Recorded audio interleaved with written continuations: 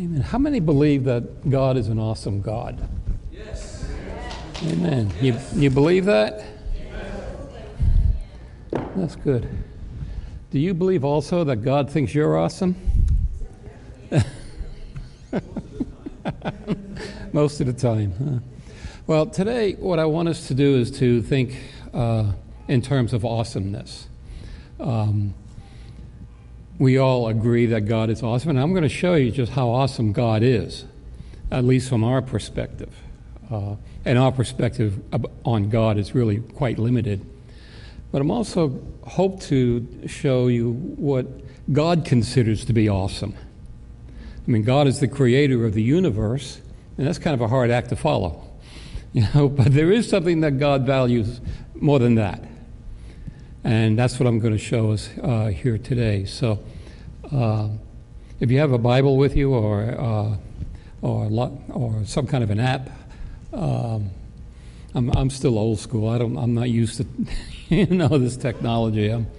Let's see. I use my computer to read the Bible only because I can adjust the font a lot better there. So I want us to turn to Psalms chapter 8. Amen. How many have gone out at night, looked up at the stars, and have looked at the Milky Way? Yes. Okay, a couple of you, not all of you. When I was in the Air Force, I was stationed in South Carolina, and it was kind of out in the country, out in the sticks somewhere. And I was driving down a country road on my way back to the base, and I noticed out of the window of the car the Milky Way, and it was a beautifully clear night that night. And I happened to have a pair of binoculars with me. And so I pulled over and looked up at the Milky Way, and I looked at it through a pair of binoculars. And they're not really anything really special, just kind of your, generic Walmart type pair of binoculars. And the stars were so closely clustered together, it seems like they were just touching each other. And it really is really rather awe-inspiring. And so in Psalms chapter 8, David gets a little bit of a hint of what that is like. And I want us to, as I said, I'm going to read from Psalms chapter 8. I know we're sort of in a custom of standing when we read the scriptures, so let's continue the tradition. I forget to do that sometimes. So, amen. O Lord, our Lord, how excellent is your name in all the earth, who have set your glory above the heavens. Out of the mouth of babes and nursing infants, you have ordained strength because of your enemies, that you may silence the enemy and the avenger. When I consider your heavens, the work of your fingers, the moon and the stars which you have ordained, what is man that you are mindful of him, and the Son of Man that you visit him? For you have made him a little lower than the angels, and you have crowned him with glory and honor. Heavenly Father, we thank you for this time. And Lord, I just pray for your strength to be upon me, and I ask for your anointing of the Holy Spirit, Father, to just bring forth this message of encouragement and salvation. And we give you thanks for that in Jesus' name. Amen. Amen. Okay. Now, a few of you raised your hand to say you've seen the Milky Way, but there was just a few. So the majority of you have not seen it, so I'm going to show it to you today. So, James, number 1. Yeah, that's a pretty good shot. Yeah. It's actually bigger than that.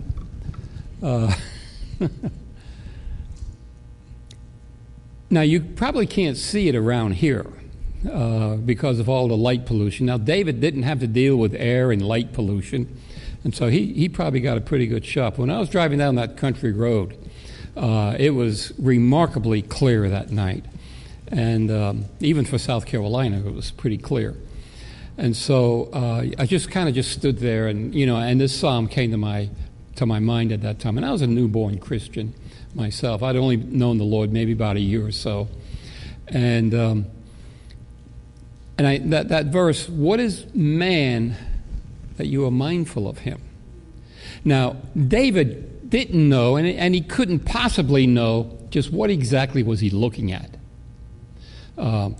At that time, and for many, many centuries afterwards, people believed that the earth was flat and that the universe and everything just kind of rotated around the earth.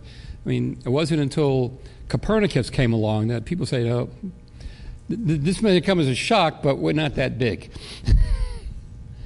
And so what does the Milky Way really look like? Because the more we learn about the universe, the more this passage really comes to more relevancy, because we witness the awesomeness of God's power.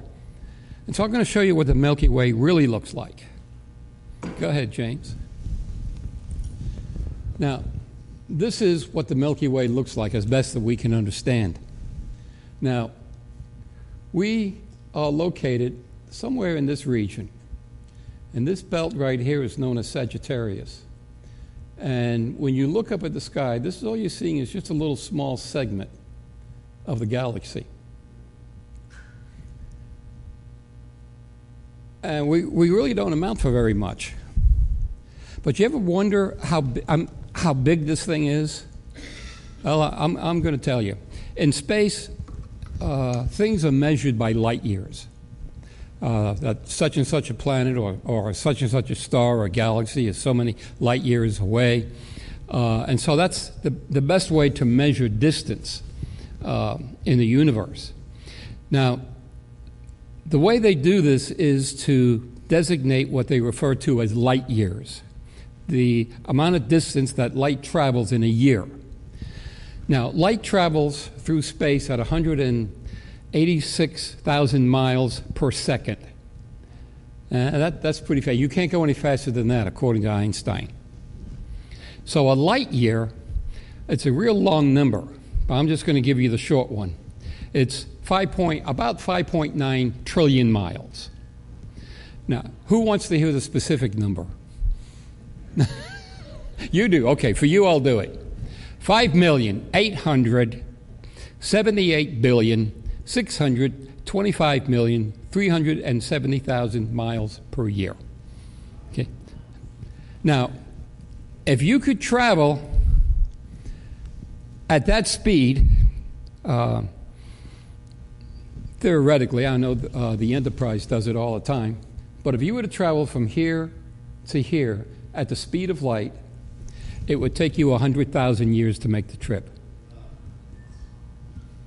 So if you want to know how big the galaxy is, you take the speed of light, or you take the speed of a light year, or the distance of a light year that I just quoted you, over 5 trillion, almost 6 trillion, and multiply it by 100,000, then you'll know how big this thing is.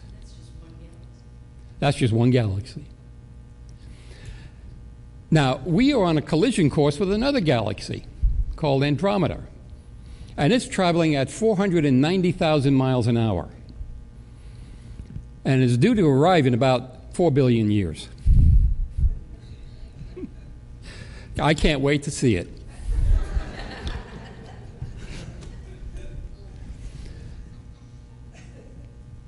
But our planet, our galaxy rather, is only an average-sized galaxy.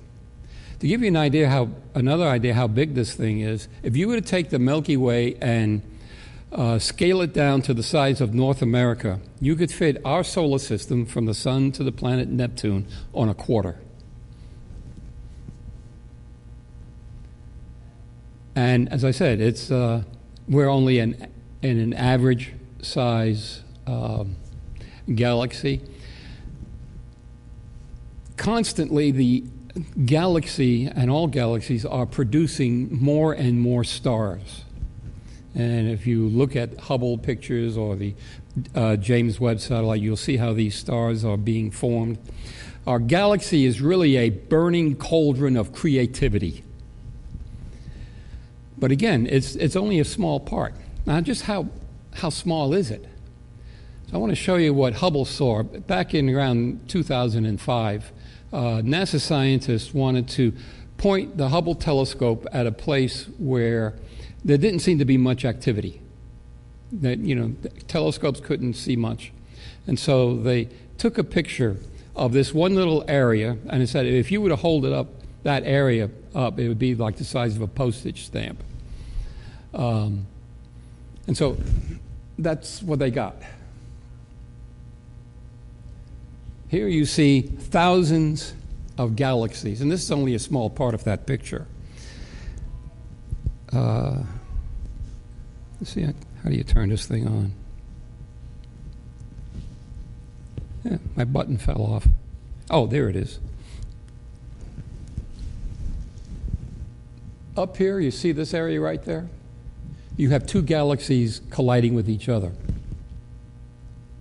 Two galaxies that are roughly about the same size as ours.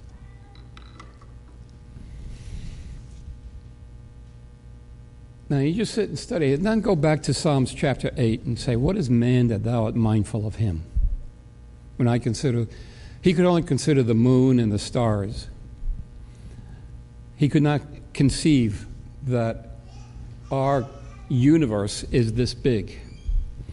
Now, as we look at the night sky, and we see what David saw, and we may ask ourselves that same question, what is man that thou art mindful of him? Excuse me.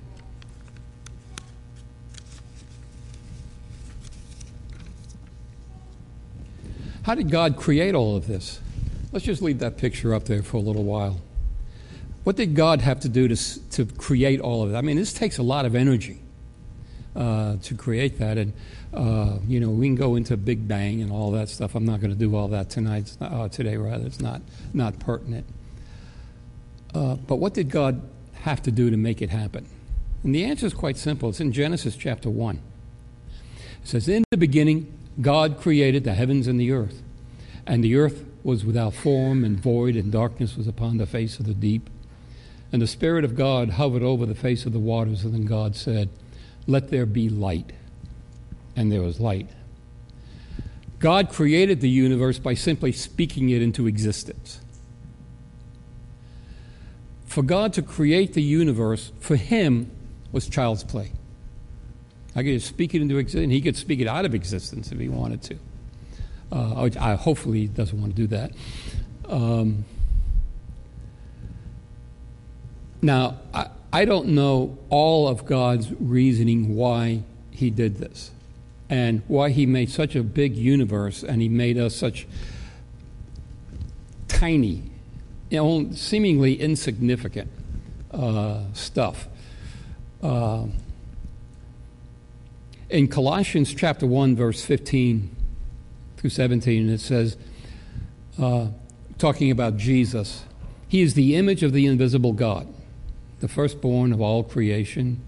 For by him all things were created that are in heaven and that are on earth, visible and invisible, whether thrones or dominions or principalities or powers. All things were created through him and for him. And he was before all things, and in him all things consist. Now in the NIV it says all things are held together. I kind of like that idea of all things being held together. Do you know that the atom is made up of protons and neutrons? Now the protons are electrically charged. The neutrons have no charge at all. They're not negatively charged. They're just neutral. Now, positively charged, if you ever put, battery terminals together that are connected to your car, you get that spark because it's repelling. And so positively charged particles will pull themselves apart, or they'll push themselves apart. And everything is made up of atoms. So the question that scientists have always been wrestling with is, what's holding the atom together?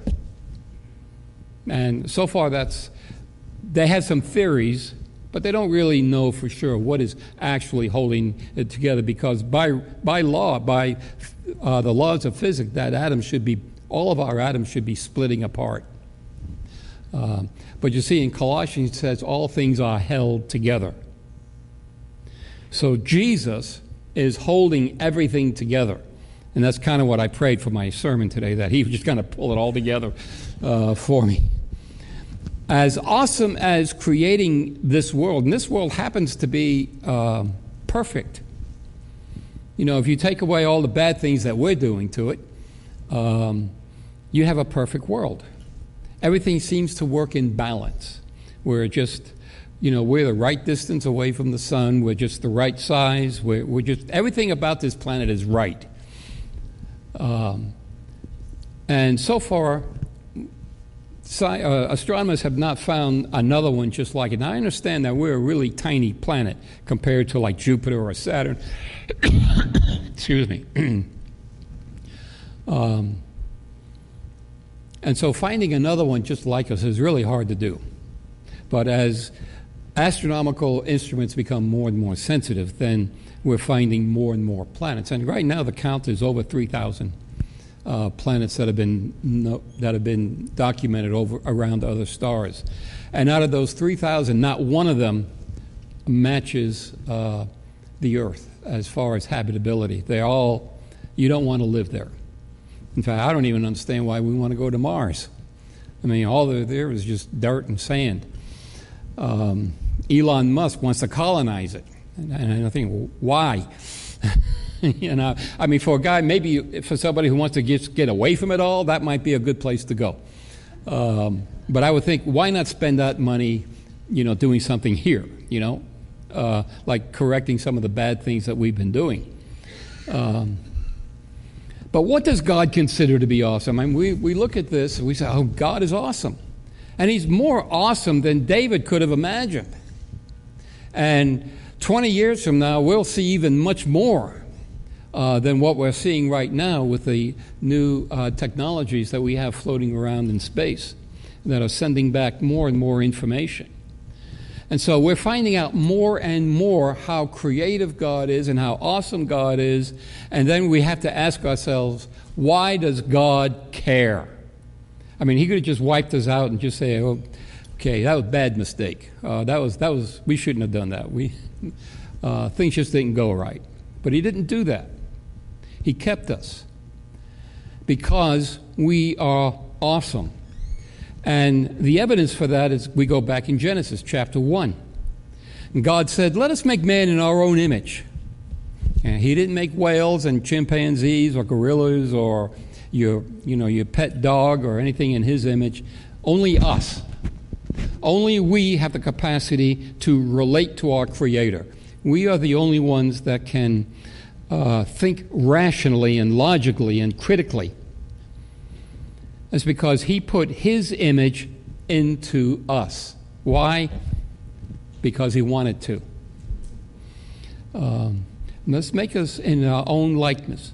Let him have dominion over the fish of the seas and over the birds of the air and over the cattle and over all the earth and over every creeping thing that creeps on the earth. So God created man in his own image. And in the image, God, he created him male and female. So, we are very unique. And so the question, why did God do that? Why is God mindful? Why does he care? Let's go on back to verse 6 in Psalms 8. For you have made him you have given him dominion over all the works of your hands.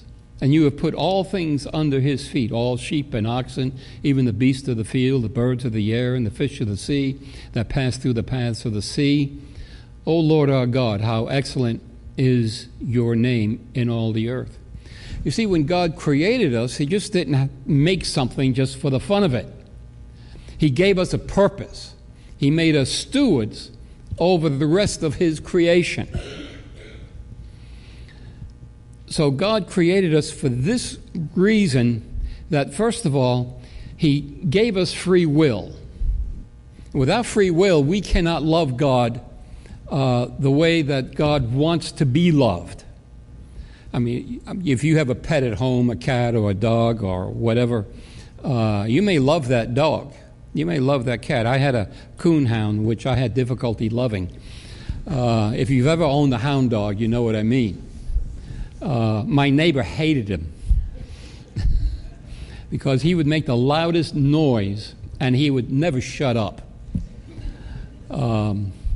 But his one redeeming factor was that he was kind of like a Disney dog. You know, he'd go all over the neighborhood, and kids loved him. And he would steal their toys and bring them back.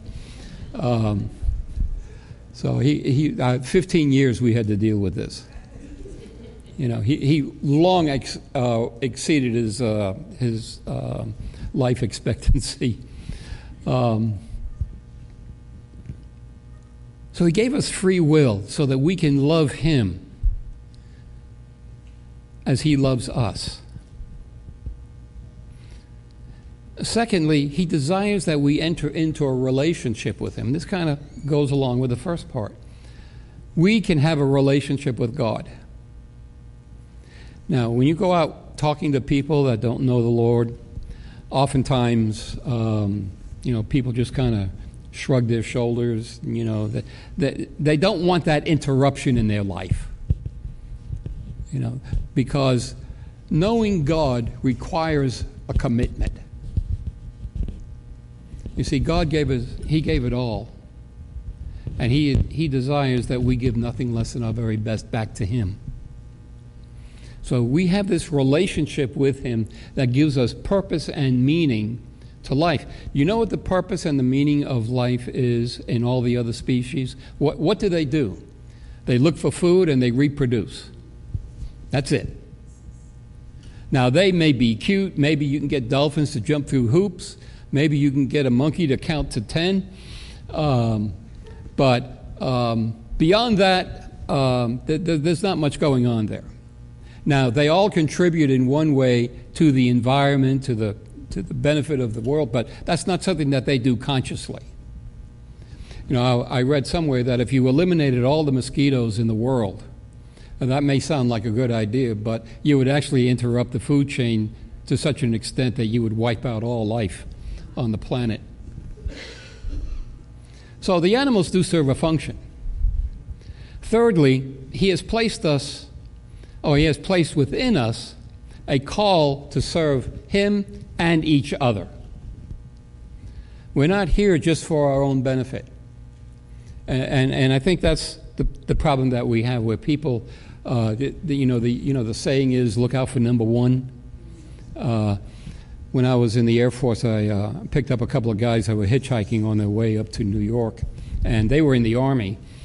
And one of the guys said that my slogan is, do unto others before they do unto you. I said, I'm going to get away from this guy here. But we're called to serve one another. And in fact, in serving each other, that is a way of serving God. So these two fields of service are interlocked with each other. If you're going to serve God, you're going to serve people. If you're going to serve people, you're serving God. Okay, they're interrelated. You cannot separate them. Fourthly, he stays with us, regardless of what's really going on in your life.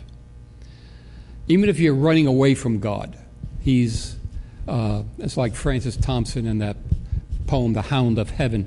He said, he chased me down, all the paths that I took, and yet he still was there, nipping at his heels.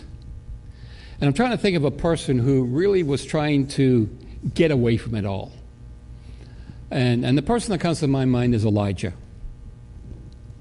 Now, Elijah in chapter 18 of 1 Kings, he sees a mighty move of God. He gathers all the priests of Baal, and he presents them with a challenge. Let's see who's the real God around here. Is it Baal? Then let it be Baal. If it's my God, Yahweh, then let's worship him. Well, you know the story. And if you don't know the story, just read chapter 18 in 1 Kings. Okay? Because I don't want to read it all. It just take too long. You all know the story. The worshippers of Baal couldn't do anything. And so God consumed Elijah's sacrifice, even though he doused it with water. And what was the effect that had? Well, it resulted in the death of 200 priests of Baal, but it also made the queen really mad, Jezebel, and her husband Ahab. Now, I don't know what it was about Jezebel. It's like that saying, hell knows no fury like a woman scorned. So she was really mad, and she put a price on it. So it's like, she was determined that she was going to focus exclusively on getting him killed. And so what does Elijah do? What any other normal guy would do. He'd run. And so where did he go? Well, he spent 40 days going to a place where he could hide, out in the Sinai, we believe out in the Sinai desert, in a place called Mount Horeb. And there he went into a cave. Now I'm reading from chapter 19, verses 19 through 13. And he went into a cave, and he spent the night there in that place. And behold, the word of the Lord came to him, and he said to him, "What are you doing here, Elijah?" Now that's a very important question. You can take the name Elijah out of there and put your own name in there. So he said, like a lot of us do, we rationalize. He said, "I have been very zealous for the Lord God of hosts." And instead of just saying, "I've been real zealous for you, God," no, he just really elaborates. "I've been zealous for the Lord God of hosts. For the children of Israel have forsaken your covenant and have torn down your altars and killed your prophets with the sword, and I alone am left." You ever feel that way? I am alone at left, and they seek my life. So God does him a favor. Doesn't do this for everybody, but he did it for Elijah. In verse 11, he says, "Go out and stand on the mountain before the Lord. And behold, the Lord passed by, and a great and strong wind tore into the mountain and broke the rocks to pieces before the Lord. But the Lord was not in the wind. And after the wind, an earthquake. But the Lord was not in the earthquake. And after the earthquake, a fire. But the Lord was not in the fire. And after the fire, there was a still small voice." And so it was when Elijah heard it, that he wrapped his face in his mantle, and he went out and stood at the entrance of the cave. And suddenly a voice came to him and said, "What are you doing here, Elijah?" He asked this question twice. What are you doing here? What are you doing here? And he said, "Well, I'm in church, and I've been like Elijah. I've been serving the Lord." You see, but God is looking at your heart. And he asks you the question, yeah, you're in church, but what are you doing here? Why are you here? And I think we all should ask ourselves the question, what is the reason why you do the things that you do? And so put your name in Elijah's place, and God is asking you, what are you doing here?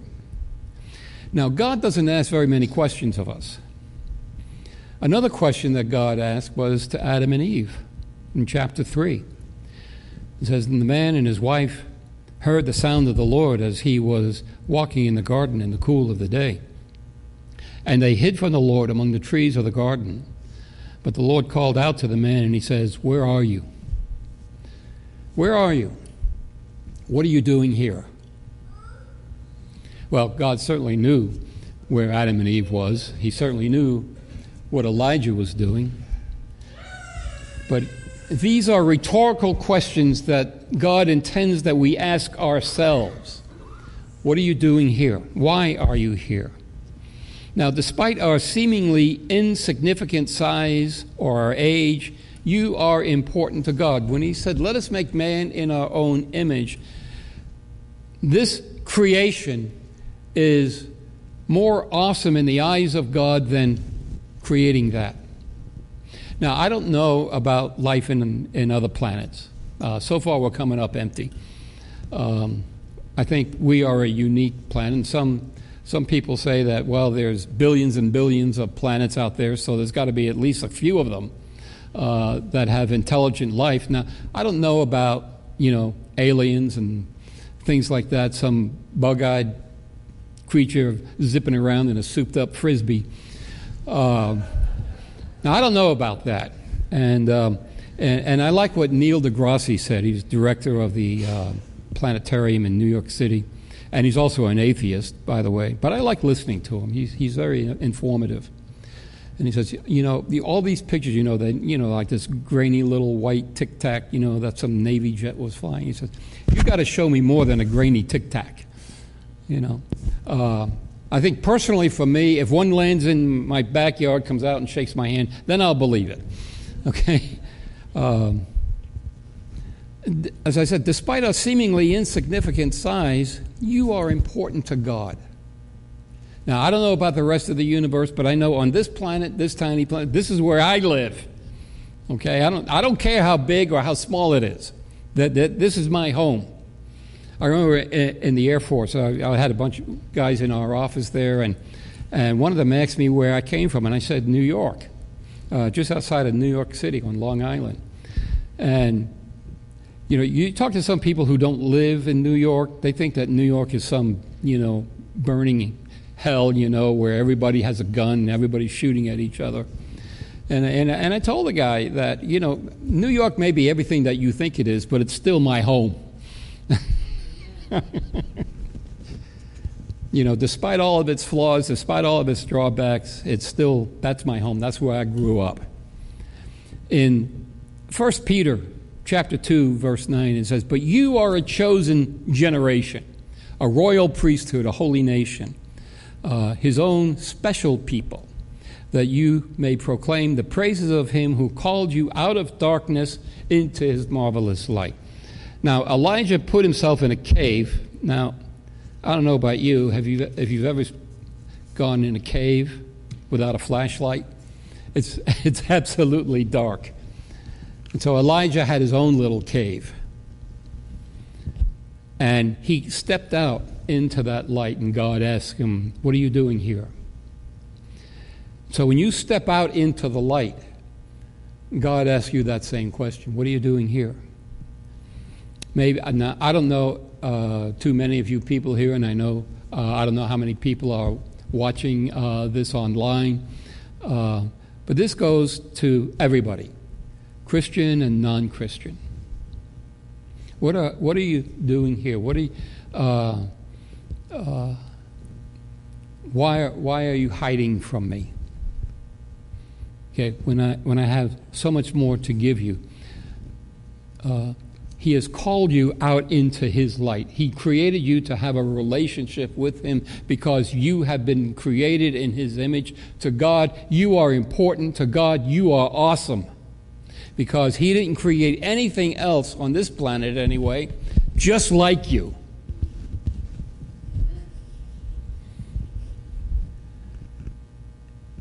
Now, when you look at us, you look at the 12 disciples. I mean, these guys were nothing great.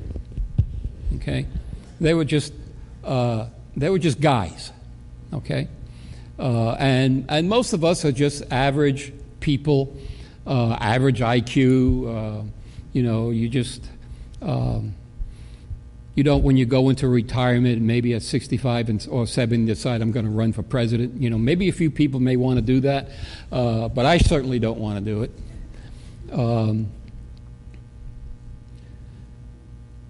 But in 1 Corinthians chapter 1, verse 27 and 28, and he says, "But God has chosen the foolish things." In my case, that's certainly true. "The foolish things of the world to shame the wise. And God has chosen the weak things of the world to put to shame the things that are mighty. And the base things of the world and the things which are despised, God has chosen. And the things which are not, to bring to nothing the things that are." Now, this describes probably most of us. Okay, the foolish things, the despised things. We rewatched that movie, The Jesus Revolution, the other night, and I remember I'm kind of a product of that movement, and I was in a church one time, and I was talking with the youth leader, and we're seeing all these young people, coming to Christ. And he said Jesus was told to, when he was coming into Jerusalem the week before he was crucified, everybody was shouting, Hosanna to the Son of David. They were laying down palm branches in front of him. And he was told to tell your people, by the Pharisees, tell your people to be quiet, making too much noise. You don't want to upset the Romans. The Romans, they get kind of nervous, when we start getting rowdy. So keep them quiet. And Jesus, you remember what Jesus said to them? He said, if they were quiet, the noise would continue because the rocks would cry out. And this youth leader was telling me, what we're seeing today is the rocks are crying out. Now, we may not be seeing a move like that today at that magnitude, but it changed a lot of things. It changed the way we worship. We got rid of our hymnals. And, we started coming up with new stuff to sing. Things are a little more relevant. I remember when I was in the Church of God, when I was involved with ministry to the military, we had a director that insisted that we all wear three-piece suits. And now we don't, look at Pastor there,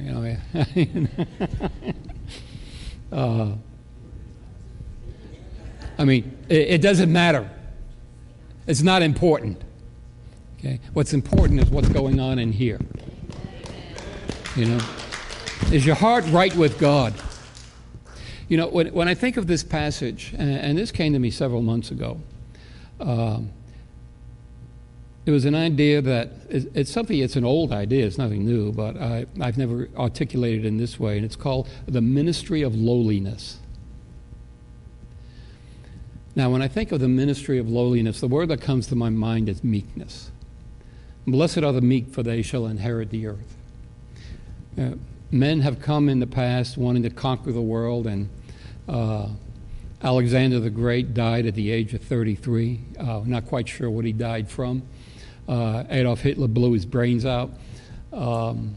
They all seem to come to a rather ignominious end. But when I think of the ministry of lowliness, what does it take to participate in that ministry? And all of you are involved in that ministry right now, whether you realize it or not. And the first thing is to be Christ-like. That's the one thing that God wants out of us more than anything else, is to be like Christ. It doesn't matter, what call He's put on your life, what your vocation is, whether you're in full-time ministry or you're involved in some other kind of work. God is wanting to know, where is your heart? What are you doing here? Where are you? See, those questions that were asked thousands of years ago are still relevant today. What is man that you are mindful of him, and the Son of Man that you care for him? Well, He cares a great deal. What are you doing here? Why are you hiding? Instead of hiding in your own self-imposed cave, God wants us to be hidden in Christ in such a way so that the Holy Spirit can do His work through us, unhindered by our pride and our egos. It doesn't matter how lowly your job is. See, when you're involved in the ministry of lowliness, you do things without talking about it. You do things oftentimes anonymously. You don't get upset when you do something and somebody else gets credit for it. You're just happy that it got done. Because whether you get credit for it or not, God takes note of it. In Colossians chapter 3, verse 2 through 4, set your mind on things above, not on earthly things. For you have died, and your life is now hidden with Christ in God.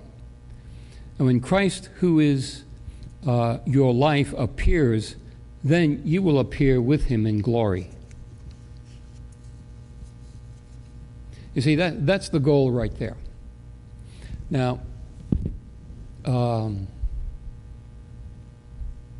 I don't know a whole lot about the future.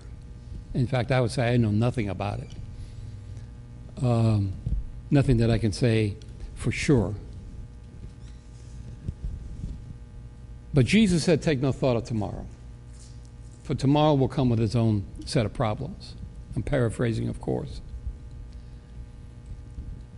But Paul, while he was in prison, was contemplating to the Philippians the effect of his life on other people and what it meant to him personally.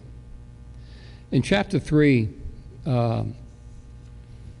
beginning at verse 8, and he says, "Yet, indeed, I also count all things as a loss for the excellency of the knowledge of Christ Jesus, my Lord, for whom I have suffered the loss of all things, and count them as but rubbish, that I may gain Christ, and be found in him, not having a righteousness of my own, which is through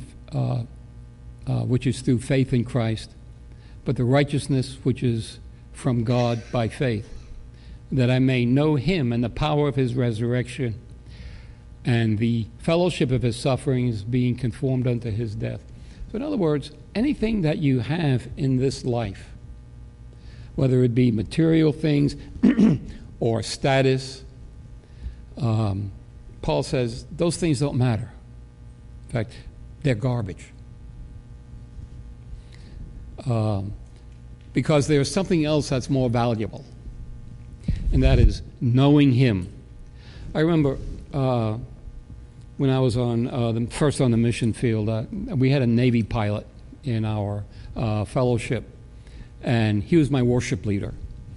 And we used to sing this song called "The Greatest Thing in All the World is Knowing Him."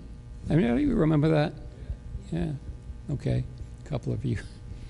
The greatest thing, and you repeat that over and over again, and the greatest thing is loving him, and the greatest thing is serving him. It's a great, it was a great worship. So it was easy to memorize because it's saying the same thing over and over again. In verse 12, he says, "Not that I have already attained or have already become perfected, but I press on so that I may lay hold of Christ Jesus, who also has laid hold of me. Brethren, I do not count myself as having apprehended, but one thing I do, forgetting those things which are in the past and striving forward for those things which are ahead. I press on toward the goal for the prize of the upward call of God in Christ Jesus." There's that word again, call. Now, I don't know what God has called you to do, but he's called you to love him. He's called you to enter into a relationship with him. He's called you to come out of that cave and come into his light, experience his love. That is the most important thing. That's what God considers awesome. Now, you look at that, you think that's big? That cross behind me is the greatest thing that God ever did.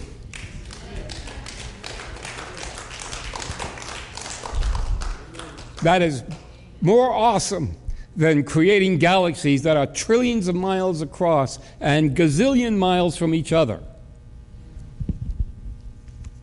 All of that doesn't matter. That mattered to God because it required of God to make a sacrifice. God doesn't have to make a sacrifice. Jesus told Peter, "I can call 10,000 angels down.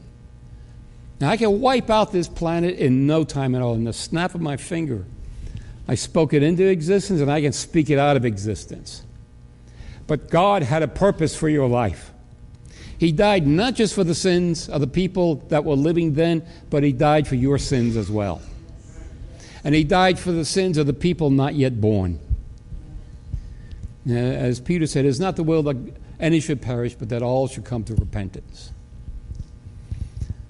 This is what makes God truly awesome. It's because he considers us to be the most awesome thing that he's ever done. So awesome that he would go through that in order to give us eternal life. Christ died for our sins, and he was resurrected so that we can be resurrected with him and share in his glory. That's why I'm looking forward to this planet colliding with that other galaxy, this galaxy colliding with that other one called Andromeda. Because I'm going to see it. I'm going to witness it. Even if it's 4 billion or 5 billion, it doesn't really matter because time and space doesn't mean anything to God. You see how awesome that is, that universe? And would you believe God can hold the whole thing in his hand? That's how big God is. And he holds you in the palm of his hand. And if you've never known Jesus as your own Lord and Savior, I want to give you that opportunity to really buckle down and get serious. If you've been playing, you may be a Christian, but you've been playing games. Okay? It's time to buckle down. And let he who sins sin no more. Enter into the joy of your Lord. Amen. So let's pray. I'm going to ask Pastor if he'll come up. And I want to thank you for this opportunity to minister to you.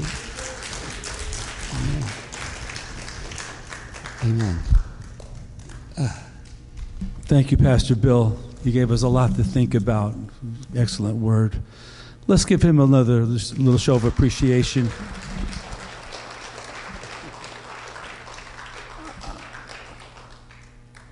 Greg Walker, why don't you come up? I want to take a few minutes and just have a little bit of worship time before we conclude today.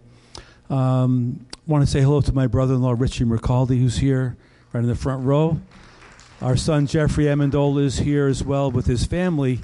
I have to tell you, they're here for the wedding that we had yesterday. Our niece, Nadia, got married.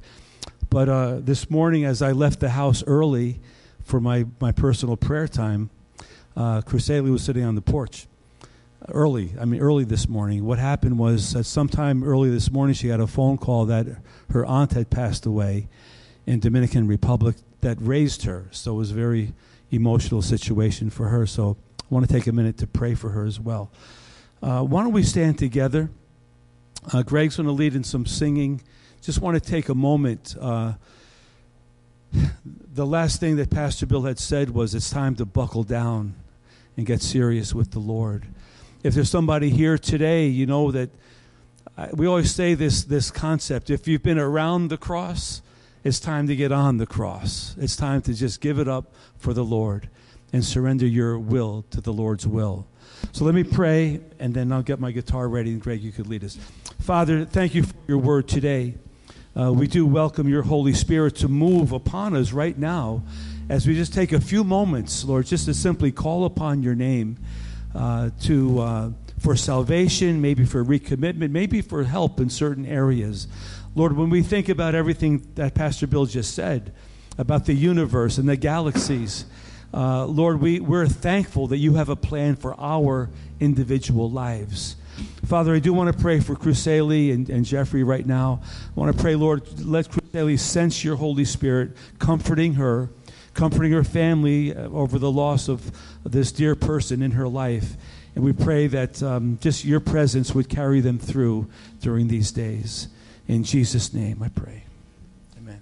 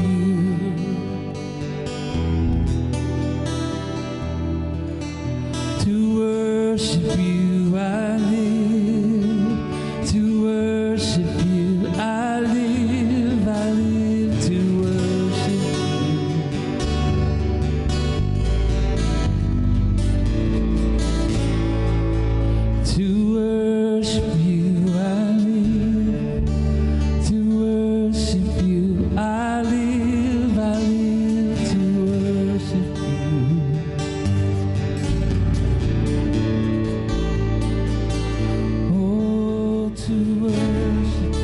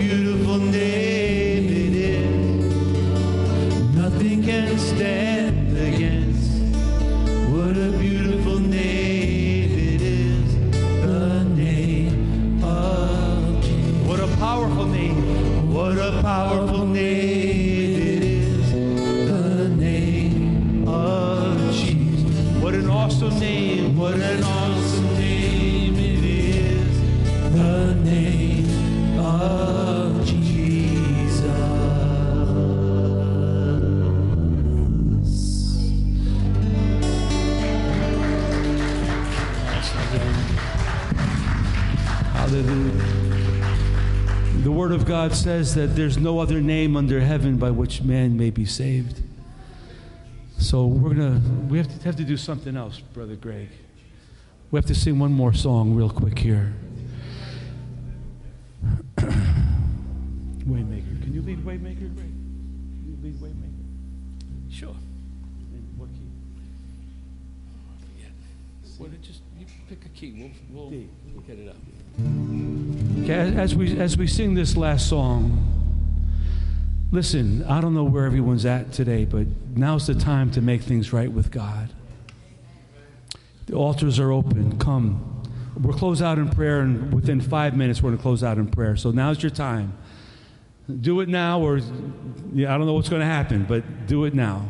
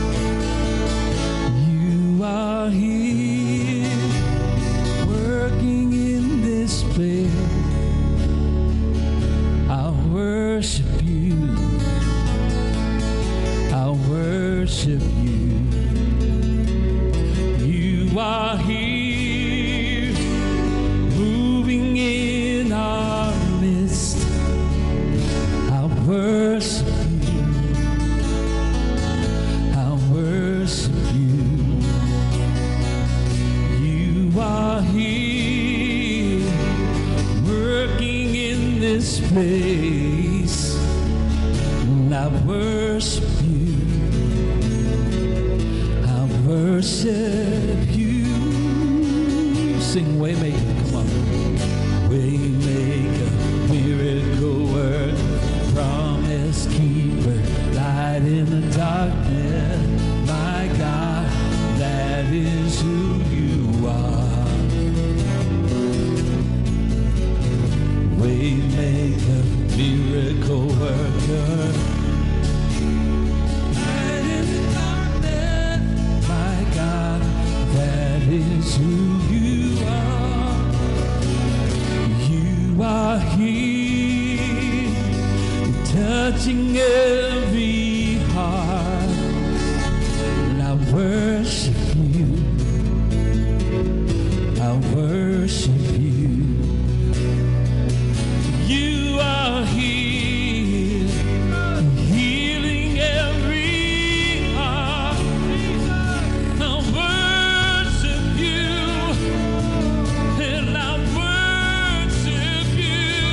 Waymaker, waymaker, miracle worker, promise keeper, light in the darkness. My God, that is who you are. Oh, waymaker, miracle worker, promise keeper, light in the darkness. My God, that is who you are. Waymaker, miracle worker, promise keeper, light in the darkness. My God, that is who you are. Oh, yeah. Even when I don't feel it, you're working. Even when I don't feel it, you're working. You never stop, you never stop. Never stop, never stop. Even when I don't feel it, you're working. Even when I don't feel it, you're working. You never stop, you never stop, never stop, yeah. Come on. Even when I don't feel it, you're working. Even when I don't feel it, you're working. You never stop working. Even when I don't see it, you're working. Even when I don't feel it, you're working.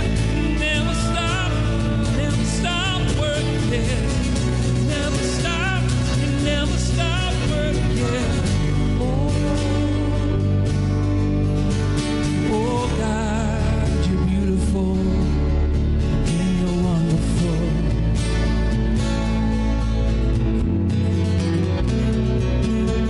Sing Waymaker. Waymaker, miracle worker, promise keeper, light in the darkness. My God, that is who you are.